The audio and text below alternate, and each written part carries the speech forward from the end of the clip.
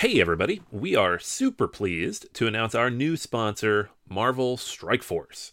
Marvel Strike Force is a mobile squad RPG that allows you to battle with your favorite team of superheroes and supervillains in a fight to save the universe against threats like Doctor Doom and Apocalypse.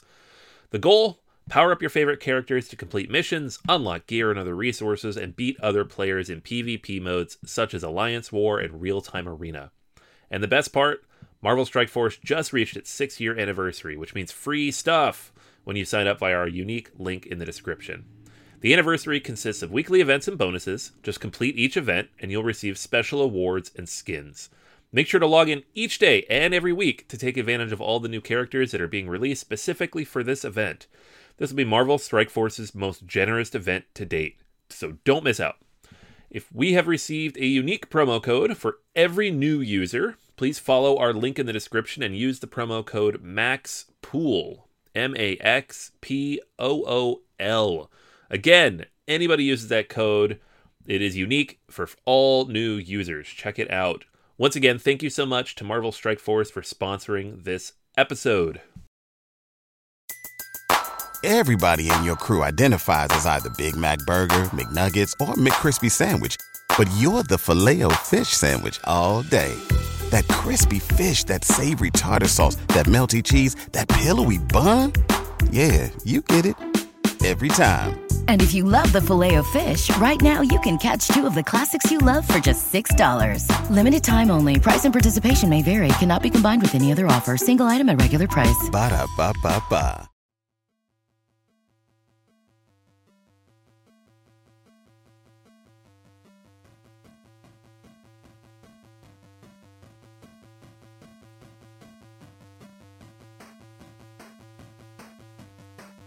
Welcome to Board Gamers Anonymous, the podcast about board gamers and the insane fun we have at the table together. This is Chris. Hey, and this is Anthony. And this is episode 324, the 15th annual Gordon Geek Awards. We'd like to thank all of our Patreon backers for helping us bring you a brand new episode.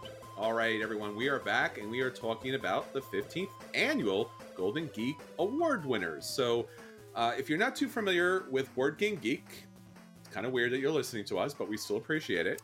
But Board Game Geek is one of those kind of websites that is like main industry board gaming. In fact, and it would be incredibly, insanely, mysterious that you would not know about Board Game Geek. Because every once in a while I meet a gamer and they don't even know, like, oh, you could buy board games online that's not Amazon? And I'm like, yes. So it's perfectly possible you don't know about Board Game Geek, but Board Game Geek is the largest depository online of board games.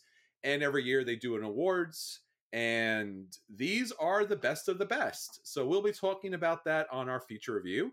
Anthony, you know Board Game Geek, right? Nope, no idea what you're talking about. Nope. There's one every minute, and Anthony happens to be the one. So this will all be new to him.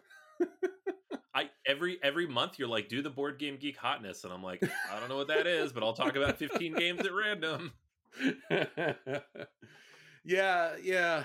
It's that thing about when it becomes an industry standard, you're just kind of stuck with it. You're like, oh yeah, Board Game Geek. So yeah, BGG has been around for a long time, and one of many different sources. I think we did a while back. We did Reddit. Reddit has a whole bunch of different board game threads out there. And they're pretty good for keeping the pulse of things. We might have to jump back to Reddit. But this week, Board Game Geek's 15th annual Golden Geek Award. So we'll be talking about that in a little bit. That will be our extended feature review. So in that feature review will, of course, be acquisition disorders and games we've already gotten to the table. So that will be the really kind of big bulk of the episode. But before we go into the actual episode, we wanted to bring you an acquisition disorder update because Anthony and I did an episode not too long ago that was causing a lot of consternation for us. And that was talk me out of buying or backing ... this game. And in this installment of games that we absolutely positively should not back because they're awesome and awesomeness costs money, especially on Kickstarter. This one was Marvel United X-Men. This was a game that we should not be backing. and we had talked about it for the last couple weeks.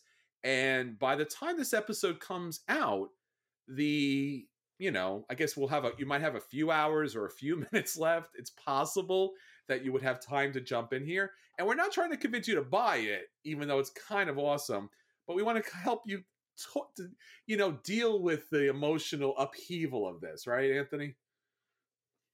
Yeah. It's we went through this when we did the episode. Yes, we both backed the original Kickstarter, so we're both already invested to some degree. But the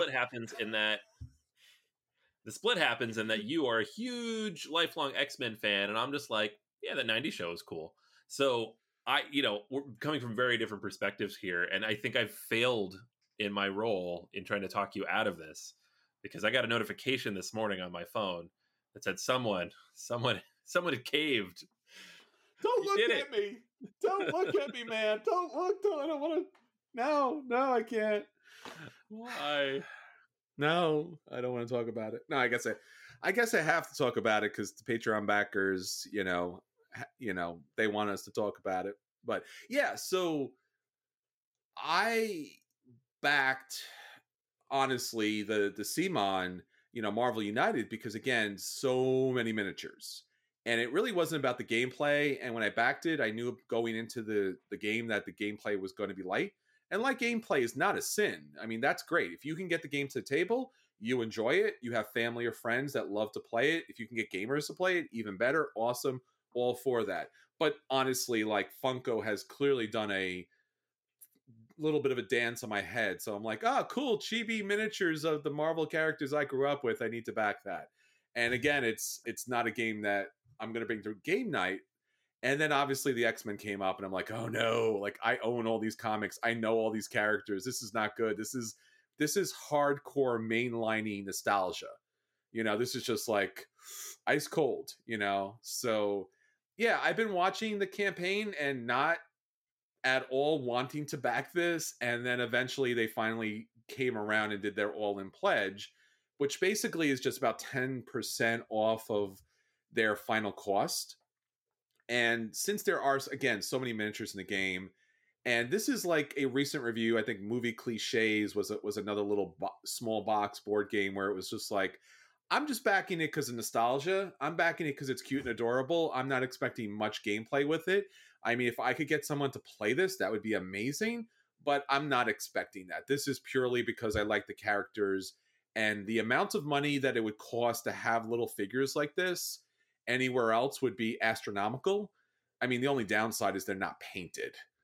So that's really one of the things is going to bug me. I have to kind of look away and just go, oh, that looks really cool painted. I'm never going to do that. But it looks cool painted. So yeah, they finally broke me as far as the campaign's concerned when they did Days of Future Past and they did 3 giant sentinels. And I was like, oh. You were not messing around. And I figured they were going to do the Sentinels because they're so iconic to X-Men. And here we are. And then, of course, on top of it, they threw Fantastic Four in, which I'm a fan, but not a huge fan, but I'm a fan. And the miniatures are fantastic. They did a really good job putting those miniatures together on that. I'm still waiting for my favorite characters. Shadowcat just came out with Lockhead, and I'm like, oh, that's really cool. Those are my favorite characters. I'm still waiting for Nightcrawler, which he's definitely going to show up at some point, so I'm not too concerned. But yeah, I have the ones that I like. It's a lot of weird characters that no one's going to ever want to play with. Oh, cool, Pixie's in here and Dupe is in here, and no one's ever going to want to play those. But nonetheless, it's a lot of variety. I think when you and I, Anthony, when we talked about board gaming for so many years, it's what do you really love about board gaming? For me, it's been interesting decisions. That's been my thing. I love to play a game that has interesting decisions.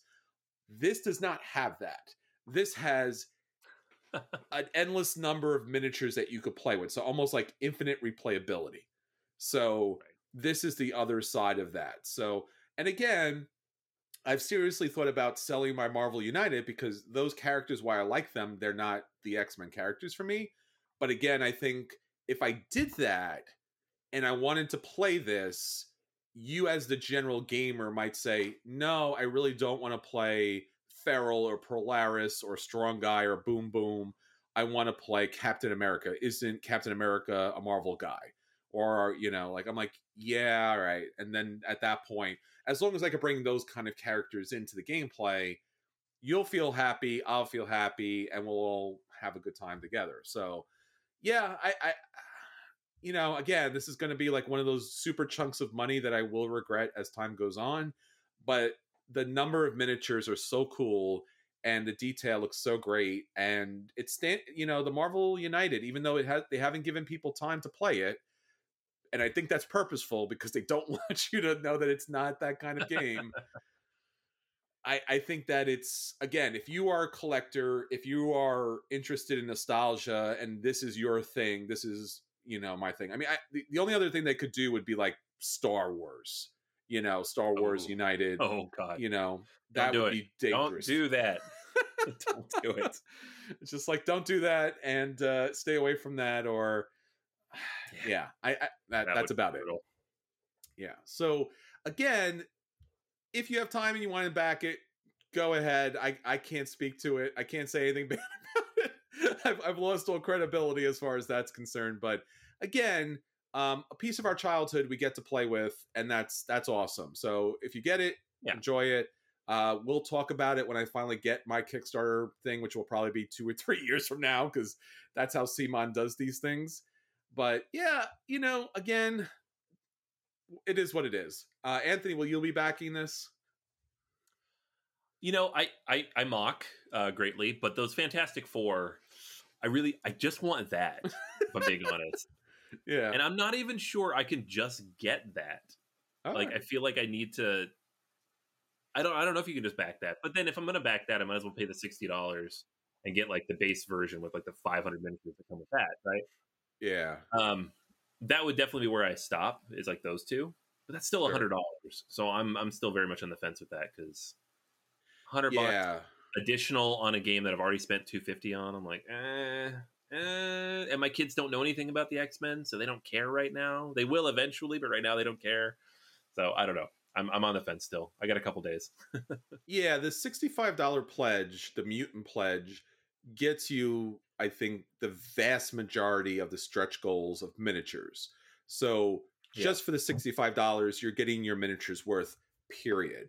So you're getting things, as far as the box is concerned, you're getting Weapon X, you're getting X-23, you're getting Kitty Pryde, Lockhead, Gwenpool, if that's important to you. A bunch of the anti-heroes like Namor, Legion, you probably know. Emma Frost, you might know. And a bunch of really cool villains. So I think that the $65 pledge is great. And then also they threw in the X-Force expansion to that. So again, that's just more content, free content. So Cable's in there. So that might be something that you want, because again, the $65 stretch limit is really cool. The $100 one, you get Apocalypse and his whole little thing. I don't know if that matters much to anyone but me, because I literally have these specific comic books. So you might want to pass on that one. Again, the only reason you may not want to, again, and they know this, is they added Storm with her mohawk. Again, I have the comic with her having the mohawk. You may not care because you're getting Storm in other places, possibly in this set. So again, that's not a thing. You could, like you said, Anthony, you could just jump and either get the base set and Fantastic Four, or just get Fantastic Four. I mean, you do have the Marvel United. So I don't know if you, I don't know if you want to do that, but you could just back that, or let me know and I'll get you a copy of the one. Again, like I said, the only one that I think just really puts this set over the line is the giant Sentinels, and they're like 3 times bigger than the actual characters. So everything else is like, cool, you did Deadpool, that's awesome, don't need it, but that's cool. Oh, you did Blue Team, Gold Team, really don't need it. You did First Class, nah. You did Phoenix 5, nah.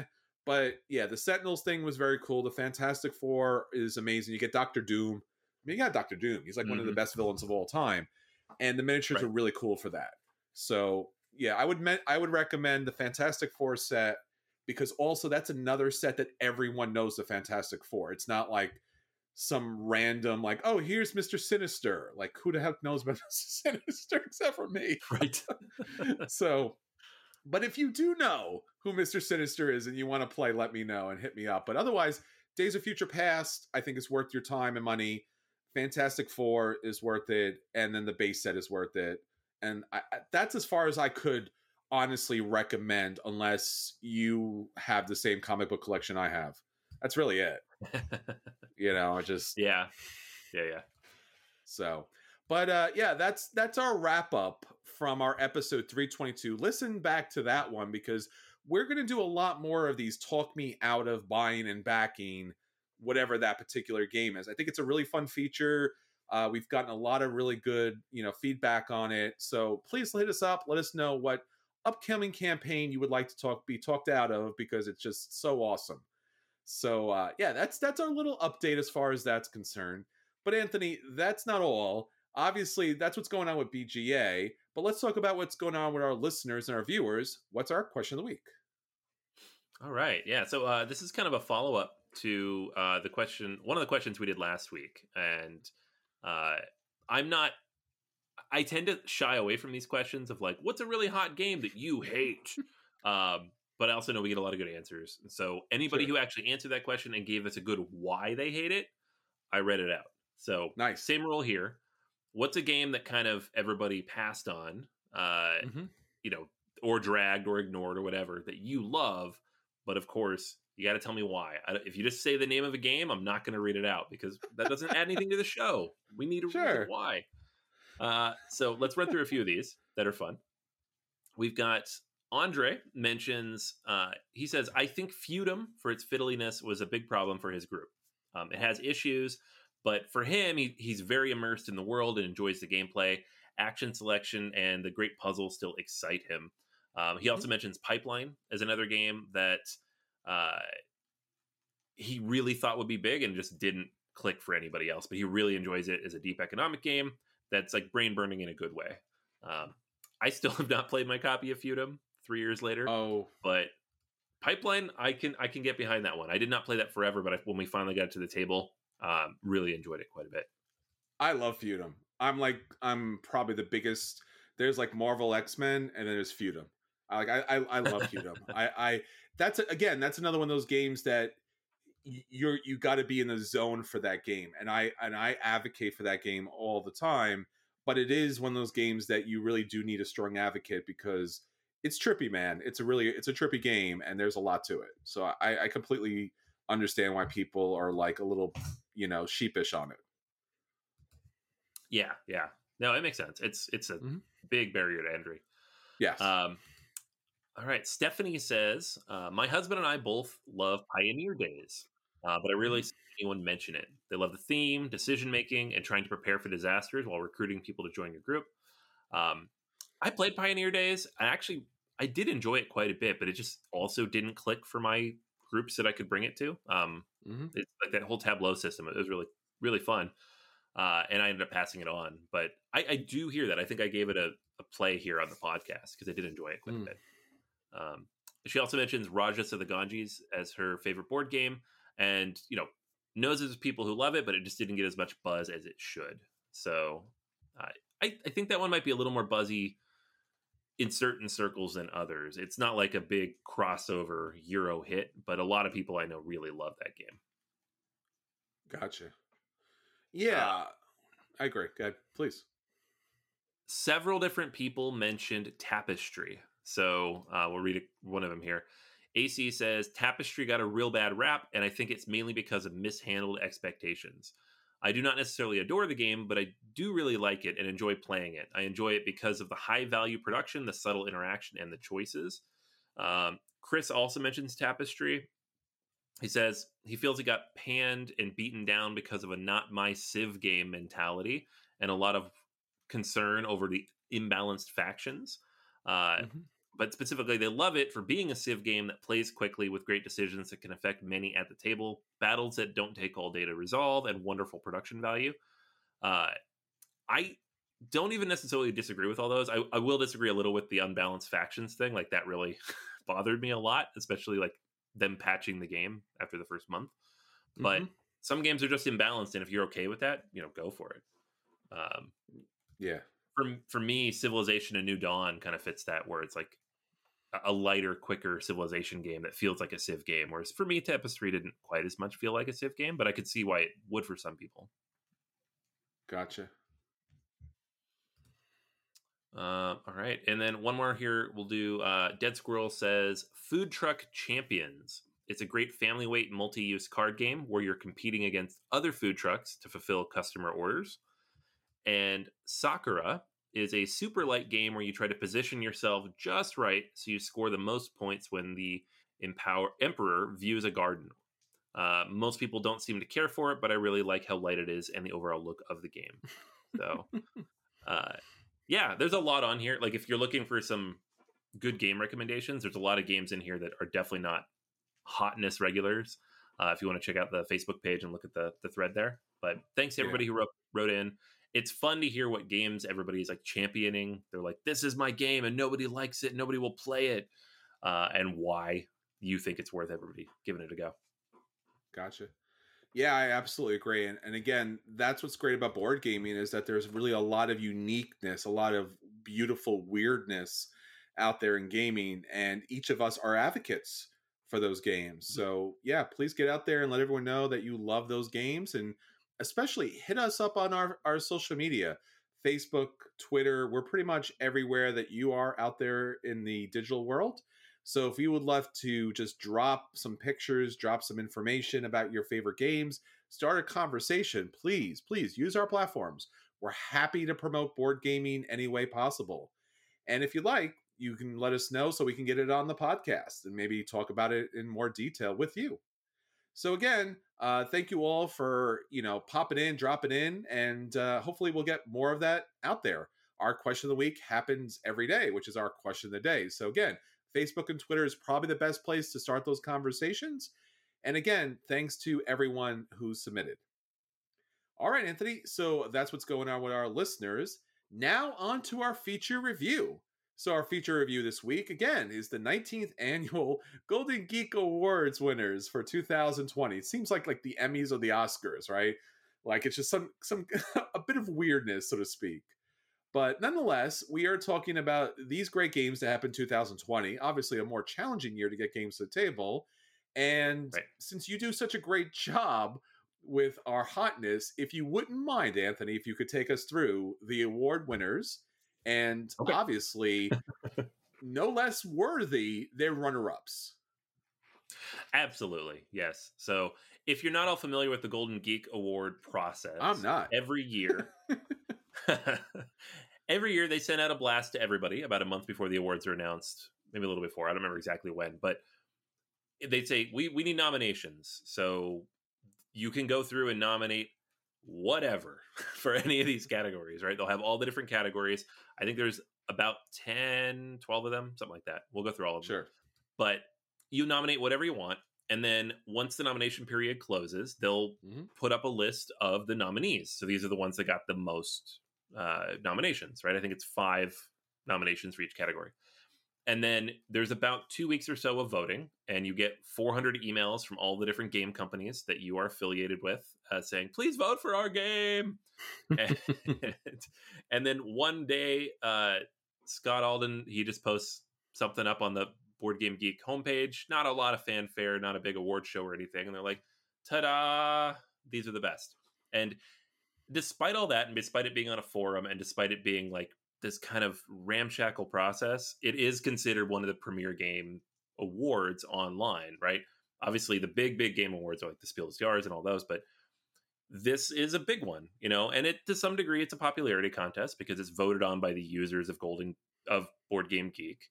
So you do often get games that reflect the hotness of the moment and of the year. We'll get into a few of those, but it's also a good snapshot. So if you look back at any year's Golden Geek winners, you get a nice little snapshot of what people were playing, what they were really jazzed about. And it's funny because some of those years you look at it and you're like, really? That's what everybody was really hyped about in 2013 or whatever? So yeah, we're gonna run through all these. There is a winner and 2 runners up for every category.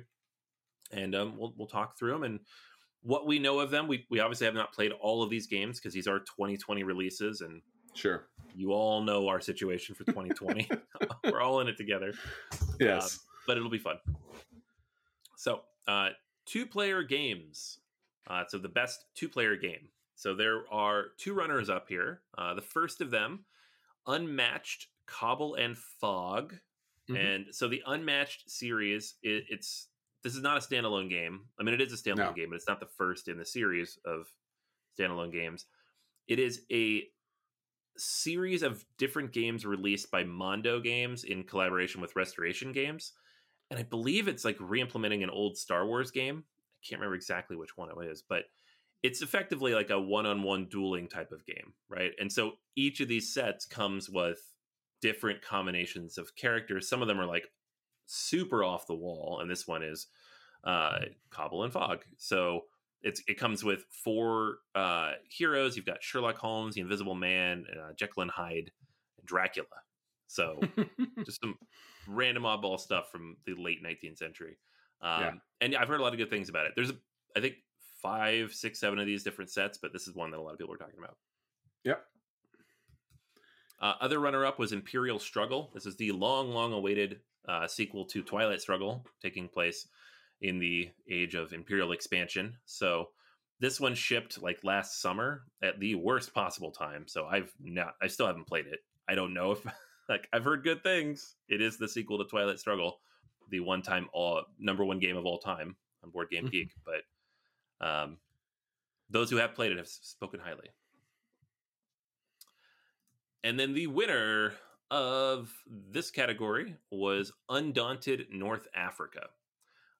This is a sequel of sorts to Undaunted Normandy, which came out the year before. And it is a like scenario-driven deck-building game, kind of, where you basically face off one-on-one in this war game where you're building your deck and putting out various units. I have not spent a ton of time with this because it kind of became popular in our group at a time right before COVID hit, but Sure. Heard very, very, very good things about it in terms of, as a 2-player game. And so the North Africa version seems to be up there as well for everybody. Yeah, unfortunately, I haven't played any of these 2-player games. No. Imperial Struggle was something I was interested in because Twilight Struggle was something that just had stood the test of time. But it was like, oh, maybe this would be better to get because people have not played this version yet.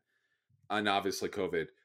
Unmatched, I've heard a lot about because there's so many, I guess, quasi-expansions or standalone games with different oddball characters. It's a little kind of, it borders on just being a little too abstract as far as like wacky characters slapping each other around. And I have a number of those games.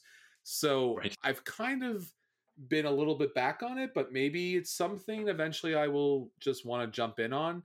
And Undaunted, that's just not my game group's like wheelhouse for whatever reason. Right. It's just not the war game kind of thing. Yeah, I have people I could play any of these with. I just haven't. So I Sure. would say maybe at some point I will. I'll talk about them, but at the moment I've not played any of these either. Gotcha. Moving on to a category where I know we've both played at least 2 of these. Yes. Artwork presentation. So the first runner-up here is Calico. This is a game that kind of blew up on Twitter more than anything. Not too long ago, with artwork by Beth Sobel about cats, and people love their cat games. So it does have beautiful artwork, single artist on the game too, which is always fun because you could see their artwork throughout the game. And so yeah, it's got a nice little simple family abstract type of game about cats. Gotcha. Second runner up there is Lost Ruins of Arnak. This is one of my favorite games from last year. And, at first glance, you look at that cover and you're like, oh yeah, they're finding temples and stuff. But like the artwork on the individual cards and the tiles and everything in the game, it's all very, very well done. Sure. The overall presentation here is fantastic. It does have, I think, 5 artists or maybe 6 credited on the game. So it's a big group of people who worked on this. And so you can see the different styles, but they're all very solid. Sure.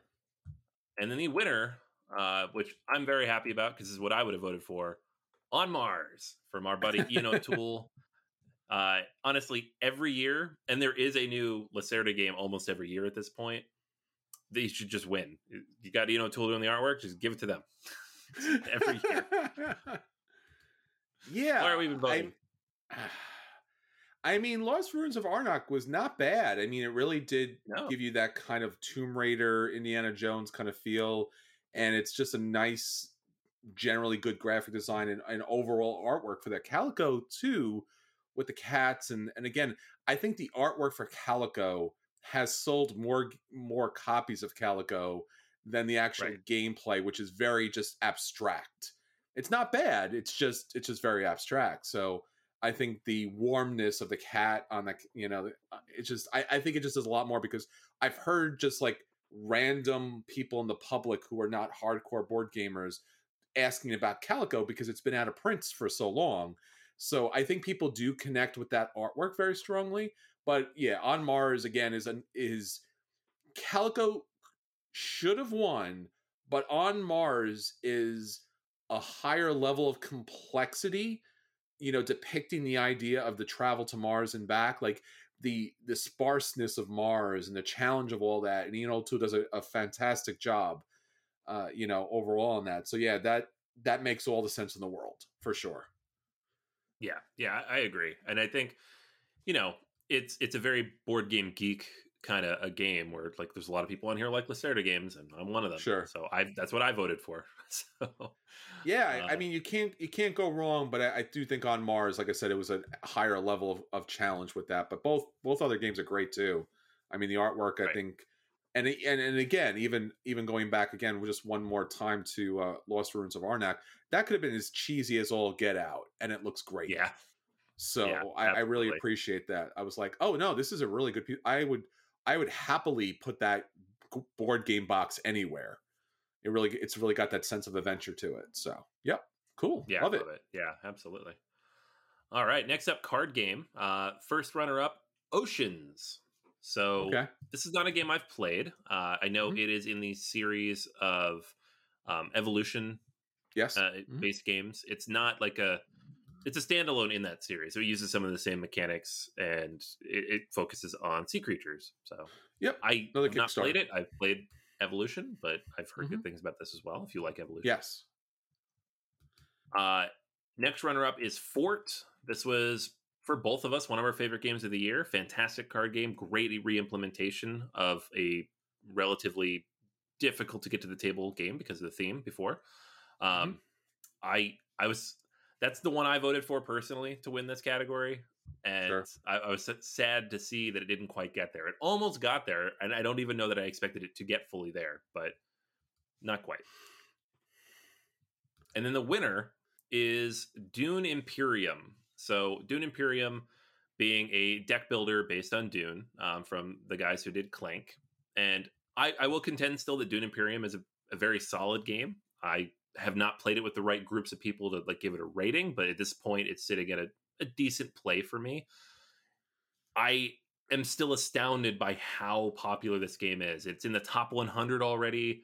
It's in the top 50 of strategy games. People are just devouring this thing. And I think this might be, maybe one of those cases of, BGG hype. I don't know. I haven't played enough to say so, but I wish Ford had won. That's all I got to say. So there's two things I want to say about this. I'll go, Paul Dean, who, was the designer behind Clank, came out with this. So there's a lot of Clank in here. So I think he's done a great job of implementing a game mechanic that will be used again and again. Now, deck building with a board game is not new, and I won't go into my own thoughts and feelings. I love Dune. Like I watched that when it came out in the movie theater. I have serious childhood trauma about watching Dune as a kid and going, I'm way too young for all this weirdness and violence and stuff. But no, Dune is something I know the books. I will, promote all day long for this. And the Clank games I like, but they're just like, they're okay. But I think for just like the average audience, there's obviously a lot of love for Dune. Even when Dune came back out, the original board game, since it wasn't updated by Gale Force 9, people were still like, oh, this is still great. Like this was great back in the day, but they should have really upped it. So when this game came out, I think the Dune fans were so thrilled. And I think the Clank fans were happy because this was a serious version of their mechanic. That being said, yes, I am going to be that guy and say this is not a card game. Like, I'm sorry. Yeah. It's not a card game.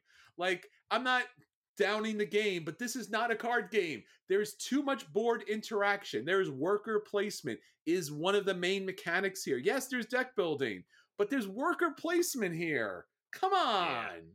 No, well, the thing is, no. If this is a card game, Lost Ruins of Arnak is a card game because it's the same mechanic, and that's a better game. So give the award to that game then. Yeah, I don't know. I'm sorry. Like, I know this is an age-old, debate. What's a card game? What's a board game? Because why not? But nope. Sorry, I can't do it. Nope. I will give you a lot of slack on a lot of things, but that is not a card game. Nobody who looks at that game goes, that's a card game. It's got a card mechanic. It's not a card game. It's a board game. It's got a board. It's got worker placement. Don't give me that. Like Fort has a little board that just holds the cards. It just holds the cards. There's no playability on the board. You're just putting the stuff on the little tiny boards. Like, this has an actual board that have interactions and like area control. Like, no, not a board game. That's it. I've spoken. Let's move on. You heard it here first, everybody. Chris is not a fan of card games pretending to be board games, pretending to be card games. I'm watching you. Next up, yeah. Next up, cooperative game. So runner-up on here, first runner-up, Forgotten Waters. This is a game that came out like right at the beginning of the pandemic and seems like it probably got a lot of fans out there, but it's 3 to 7 players. And it came out like last June. So I don't know how anybody got this to the table. And yet enough people must have because it's very popular. It's a Crossroads game. It's a new Crossroads game from Plaid Hat. So that alone makes it, I would love to check it out, but I have not played it myself. Sure.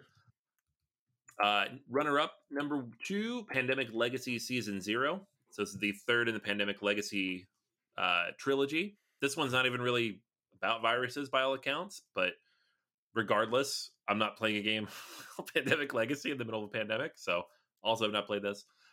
And then the winner of the Cooperative Game of the Year is, of course, something with Gloom and Haven in the title, Jaws of the Lion, which is just a boiled-down version of Gloomhaven. And, yeah, we'll get to that. I don't I'm not sure what I think of Gloomhaven, Jaws of the Lion winning all these awards. We've had this conversation in the Dice Tower Awards group because we both vote on that. And it's up for a lot of awards there, too. And I'm just like, it's not the same game, but it's kind of the same game. Like, what are we doing? We already gave all these awards to that game. Let's give it to different games. Let's show people different games.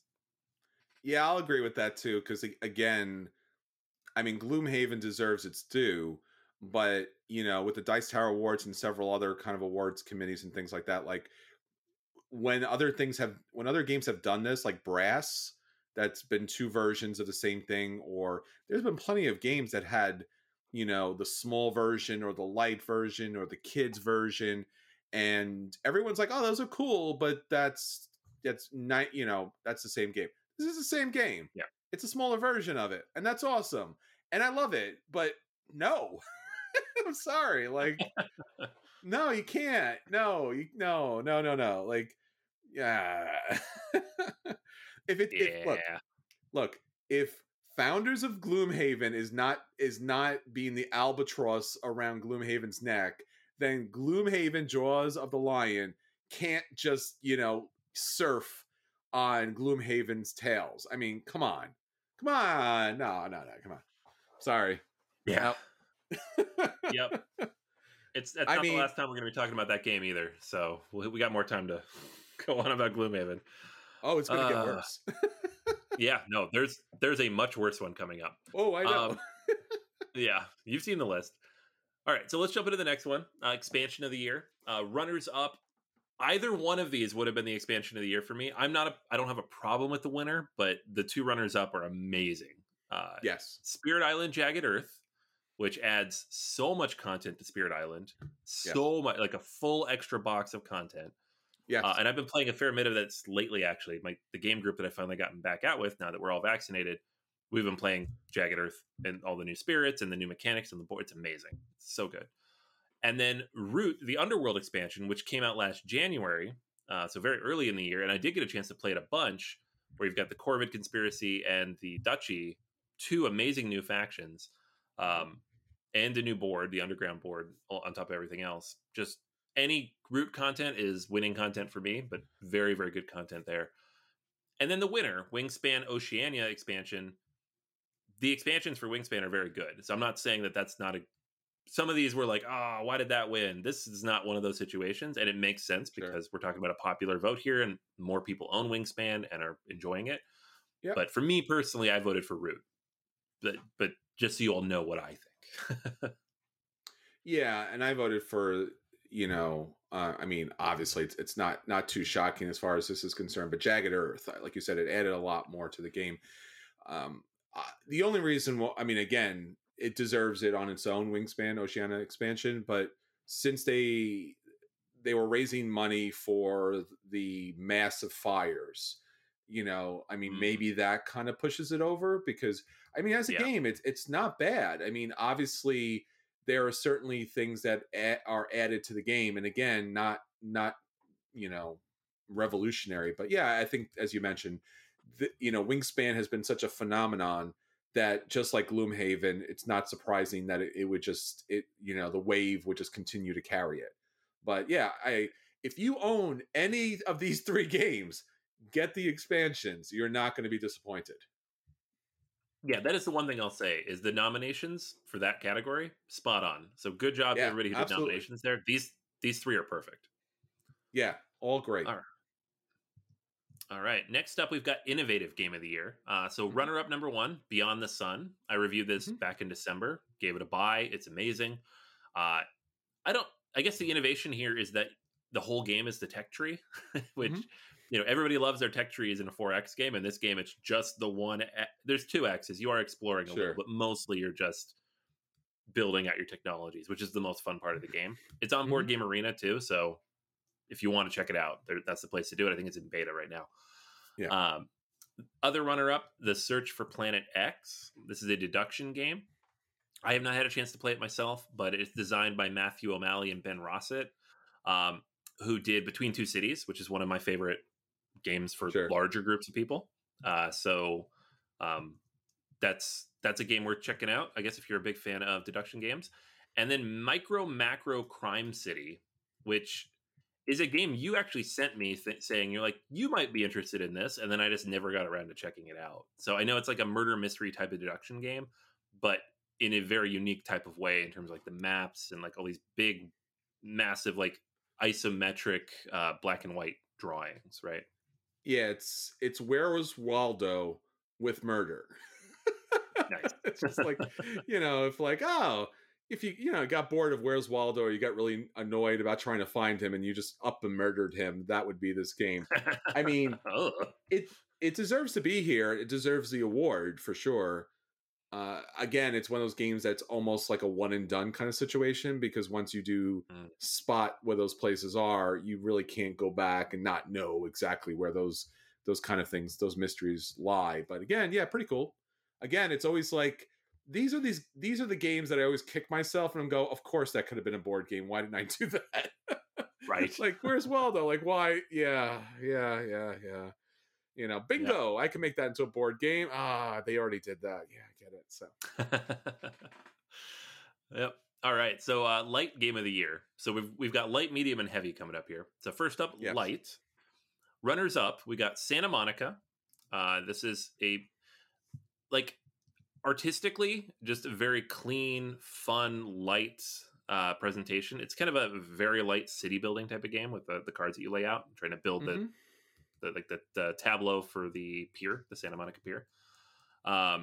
We have Project L, which is a game that I need to try because it is, like, by all accounts, the ultimate polyomino game, where you're physically building all these things. I need to check it out. This was on Kickstarter, and I think they re-released it sometime last year. And then the winner, Micro Macro Crime City, which we just talked about. So there you go. Here I'm gonna go against the grain a little bit here, because I don't think that it deserved to be the light game of the year. I think it's Okay. It's like a lot of those kid games like Spot It, like cool, I'm down with that, but Project L or Santa Monica, they're games. Macro Crime City is kind of more of a game experience than a game, right? Because if you just randomly see it on the board, you're like, oh, cool, I found the thing. But Project L is a deck builder, like you said, with Polyomino, and Santa Monica is a light, like you said, city building game. So I just don't think that I just think that we need to accept the fact that some games should be here, but they should be game experiences instead of like a system or a mechanic. Spot something on a complicated piece of paper is not really game. It's still great. I still want to own a copy myself, but game? I don't know. I feel bad. I mean, Project L, they threw a lot of work into it, and even Santa Monica.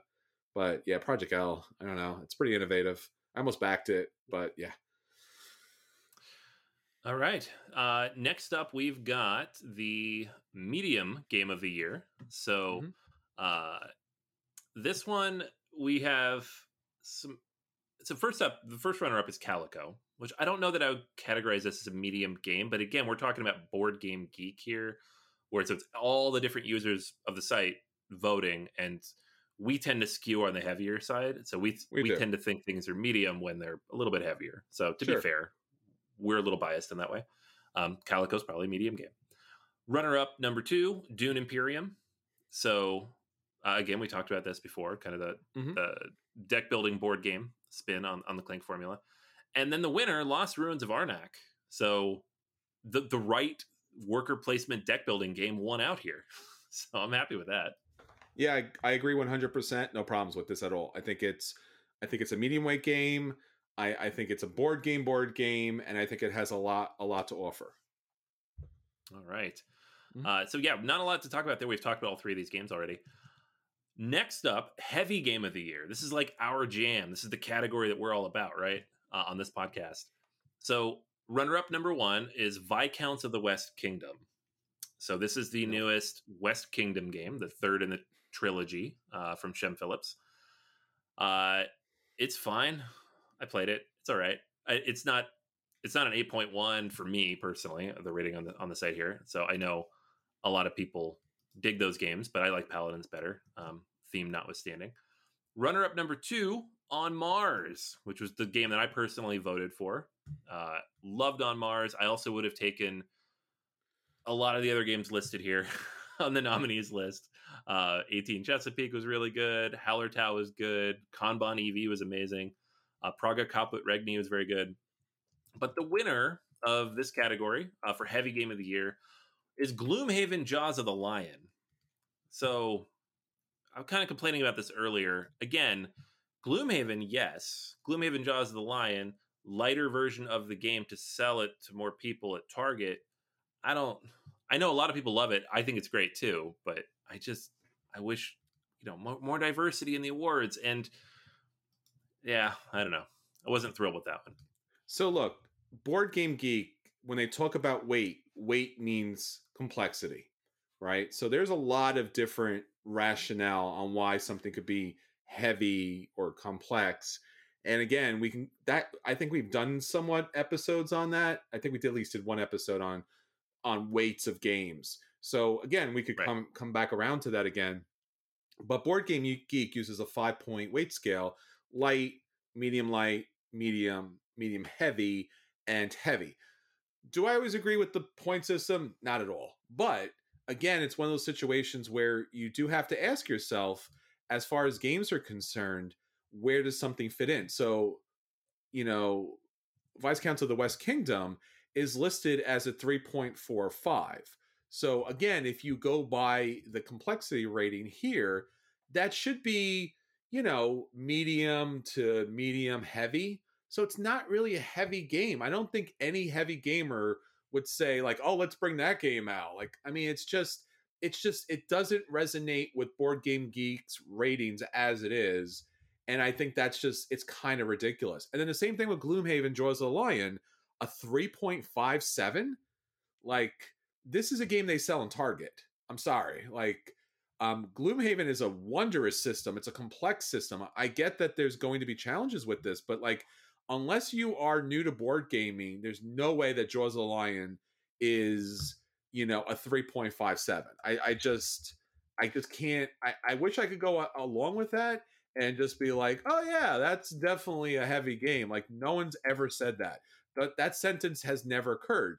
In fact, Gloomhaven itself gets a 3.86 as far as weight's concerned. So, again, it's not necessarily a heavy game, and I think they do the category a disservice by having games in there that are not heavy. Now, in comparison, On Mars, rated by Board Game Geek, the weight is a 4.64. So you have a game that's a whole weight higher, a whole 1 point something higher than the other two. So how are the other two in this category as heavy? I mean, Gloomhaven Jaws of the Lion, that could be a medium weight game, and so Vice Council of the West Kingdom, that's a medium game. Like, how is that heavy when one of the other games is a whole 1 point higher? Like, it just doesn't do. It just, I can't. I can't rationalize it. I'm sorry. Like, it's 1 point something heavier, man. Like, it's legitimate. On Mars is a legitimately heavy game. It's not an easy. Don't tell me you put On Mars on the table and you put Vice Council or you put Gloomhaven Jaws of the Lion and you bring in the general public in, they're going to play Gloomhaven without a problem. It's they'll get into it. And same thing with Vice Council. Like, that's a somewhat gateway to a little bit heavier game. But On Mars, even the heaviest gamers are going to like scratch their head, trying to play that game. It's a Lacerda. I mean, it's legitimate Lacerda. I don't know. Yeah. It's not just Lacerda. It's like Lacerda's heaviest game. So it is. It's like the most Lacerda of Lacerdas. But what really bothers me is that even Board Game Geek rates it so much heavier and the other two don't. And that's just what throws me a little bit, because even if you look at the other games there, it just, I don't know. It's just weird. Like, why not throw in Beyond the Sun? Beyond the Sun is a relatively heavy game. I mean, that's something that would fit, I mean, it's, and even that's somewhat light as far as just being a one-trick pony, but all right. Yeah. Beyond the Sun was in the medium weight category too. Like, I don't know. Yeah, it is a weird one. I think it's like this kind of voting. Anytime the fans vote, it's a popularity contest. Obviously, sure. Jaws of the Lion, a lot more people played. On Mars, not as many people played because it is so heavy, right? So yeah, and that's not a bad thing. If you're going to make a category for it, then put the games in there that fit that weight class. Like, it should be a 4.0 to a 5. That's all I'm saying. Like, if you want to put an extra category, like, why not do your rating scale? Do 1, 2, 3, 4, 5. Have 5 categories, right? Because it's your weight. It's your thing. Do it. Instead of doing 3, do 5. That's all I'm saying. Right. Like, Yeah. I feel bad. No, I feel bad because it's not fair to Lacerda.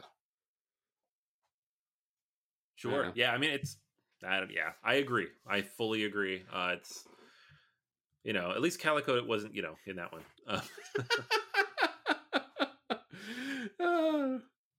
All right. Print and play games. Sure. Runner number 1, Ticket to Ride, Stay at Home. So this was like a fun, cute.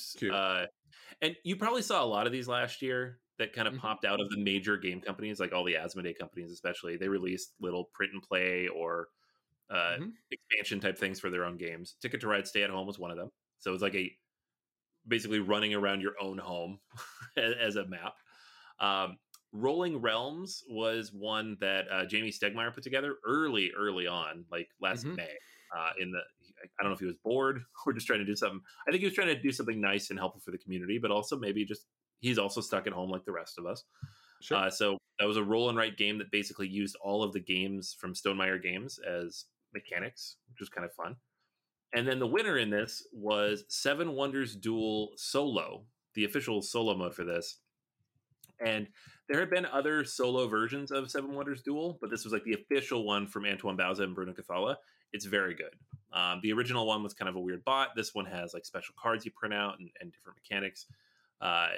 Very, very solid. And I had a lot of fun with this one. I do wish that we would have seen more like of the runners up and the winners here, maybe some more of like the indie stuff. Like these are all three from major companies. We get other games that are nominated like Black Box or Bomber Boys or Roll and Cook, Rollway Station. So some of these are really interesting, but they don't have like the name recognition. So they're not going to jump up quite as high, but definitely check out that list if you're looking for good print and play stuff. A lot of good games there.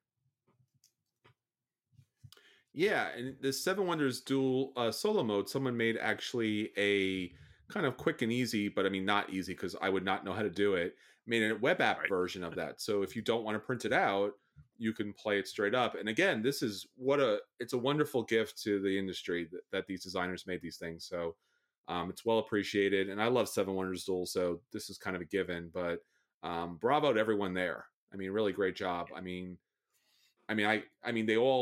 think this is like one of the categories that literally everyone always just needs to win. There needs to be no runner-ups.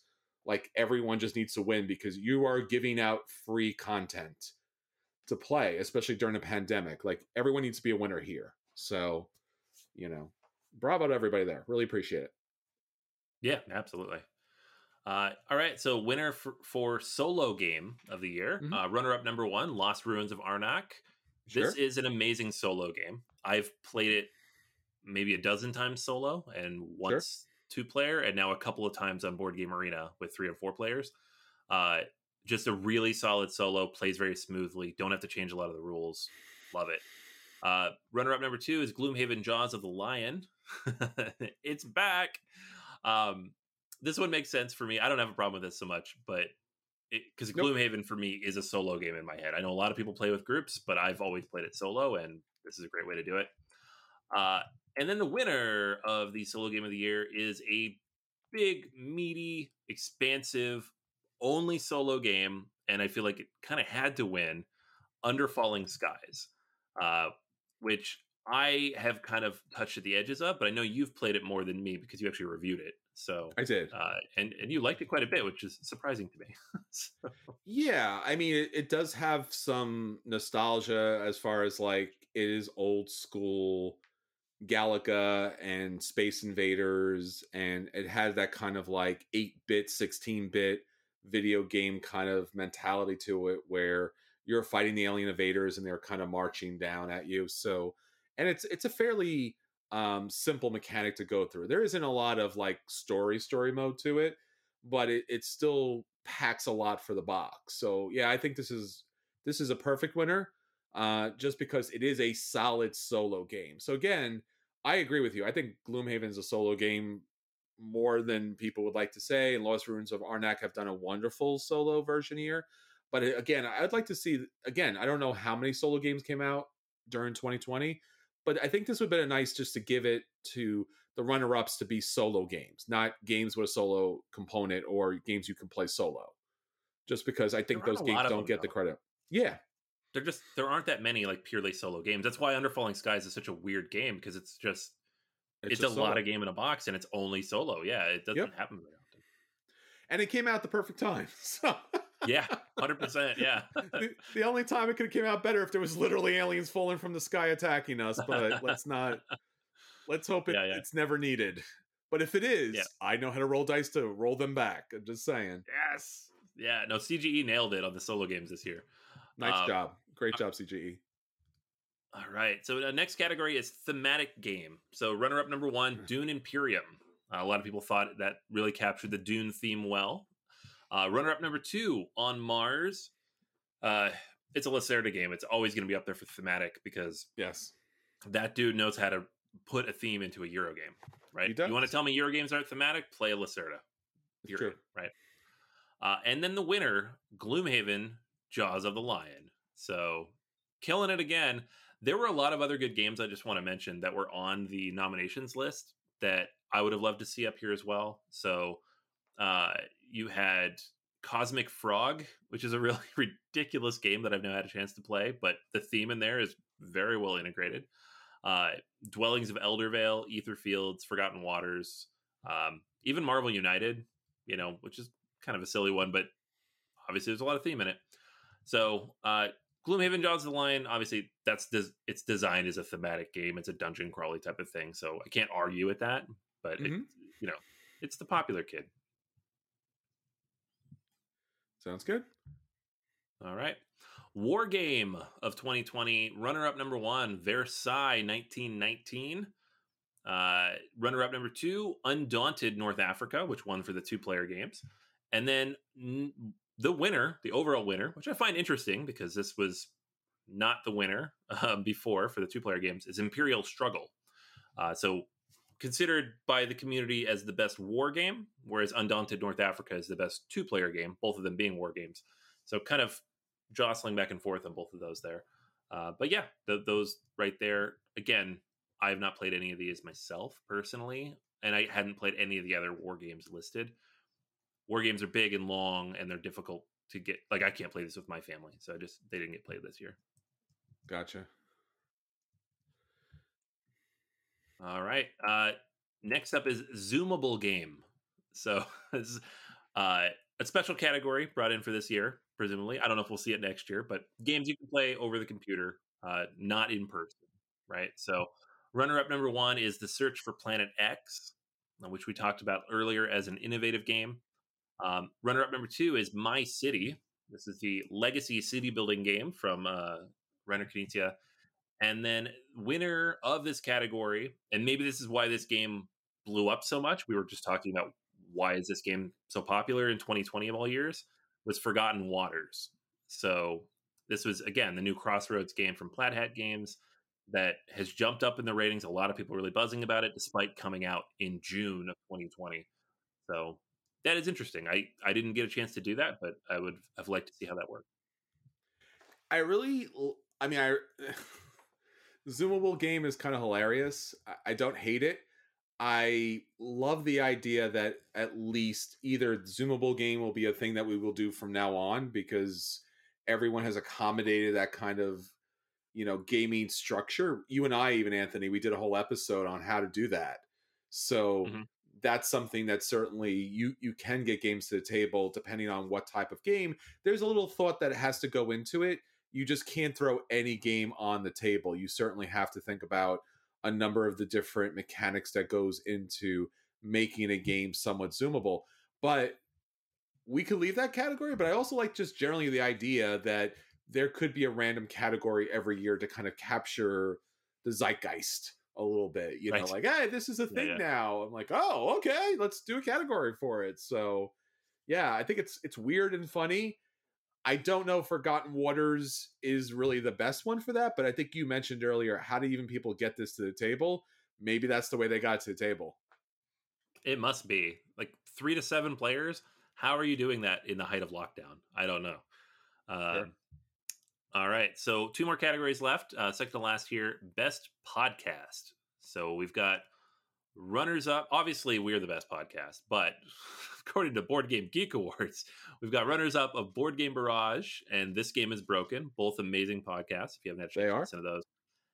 And then the winner, which I've heard a lot of buzz about and have listened to a little bit myself from clips people have sent me, is So Very Wrong About Games. Yeah. Yeah, I mean, 3 great podcasts, So Very Wrong About Games. I listen to them as well.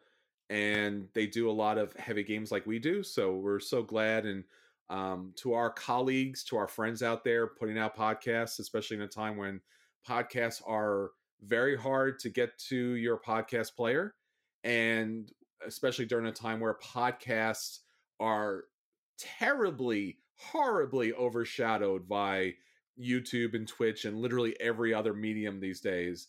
So to do a podcast is not an easy thing, because you are speaking out to the void. There's no running chat, and there's no like numbers as far as who's watching, who's contributing, who's commenting and stuff like that. So 3 great podcasts, and again, thanks to our colleagues, and congratulations to all of them. Absolutely. Yeah, no, it's so cool to see all these people, and some of these people we know personally and have spent time with, and to see them, getting called out and jumping up here, it's really cool. Yeah, and again, all right. thanks to everyone who nominated us too. We remain anonymous, and for good reason. But thank you all for voting for us. We do appreciate it. Absolutely. Mm-hmm. All right. And then the final award for on the list here was Best Board Game App. So runners up include Cartographers, which I had a blast with this app. I played it a bunch. This is one of my favorite roll and writes, or I guess flip and write games, and the app was perfect for exactly what I wanted there. Second runner up is Wingspan, which was a beautiful implementation, both on Steam and even on the Nintendo Switch. They sent us a code for that at some point, and it ran really smoothly. It was fun to see Wingspan up on the big screen TV. And then the winner, which I 100% agree with, and this is what I voted for, is Root. So Root, my number 2 game of all time, but also just hands down one of the best board game apps out there if you're looking for just a great digital board game experience. Yeah, this was a really hard one. I know that we gave our awards out not too long ago, and this was the most challenging of the categories of anything this year because, as you mentioned, so many reasons. Root is such a fantastic implementation and a shockingly good one. Just shockingly honestly how good it is.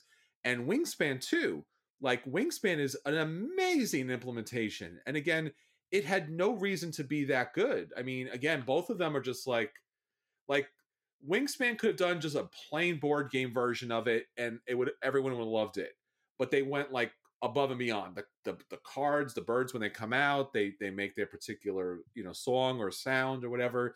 You can play it as a regular board game version, which I appreciate so much because sometimes I don't want all the fancy extraness of it. And especially since it has AI in it, which a lot of board game apps don't typically have AI or have good AI. This AI will beat you. So, yeah, I mean, this was really a great year for apps, and you can't say that every year or at all. So, yeah, if you spent your year playing Wingspan online and playing Root online, you were a happy person. Yeah, absolutely. And it was a perfect time for all these games to come out. And there's a bunch of stuff in the pipeline for 2021. So if you're a digital board game fan, it is a good time. Very much so.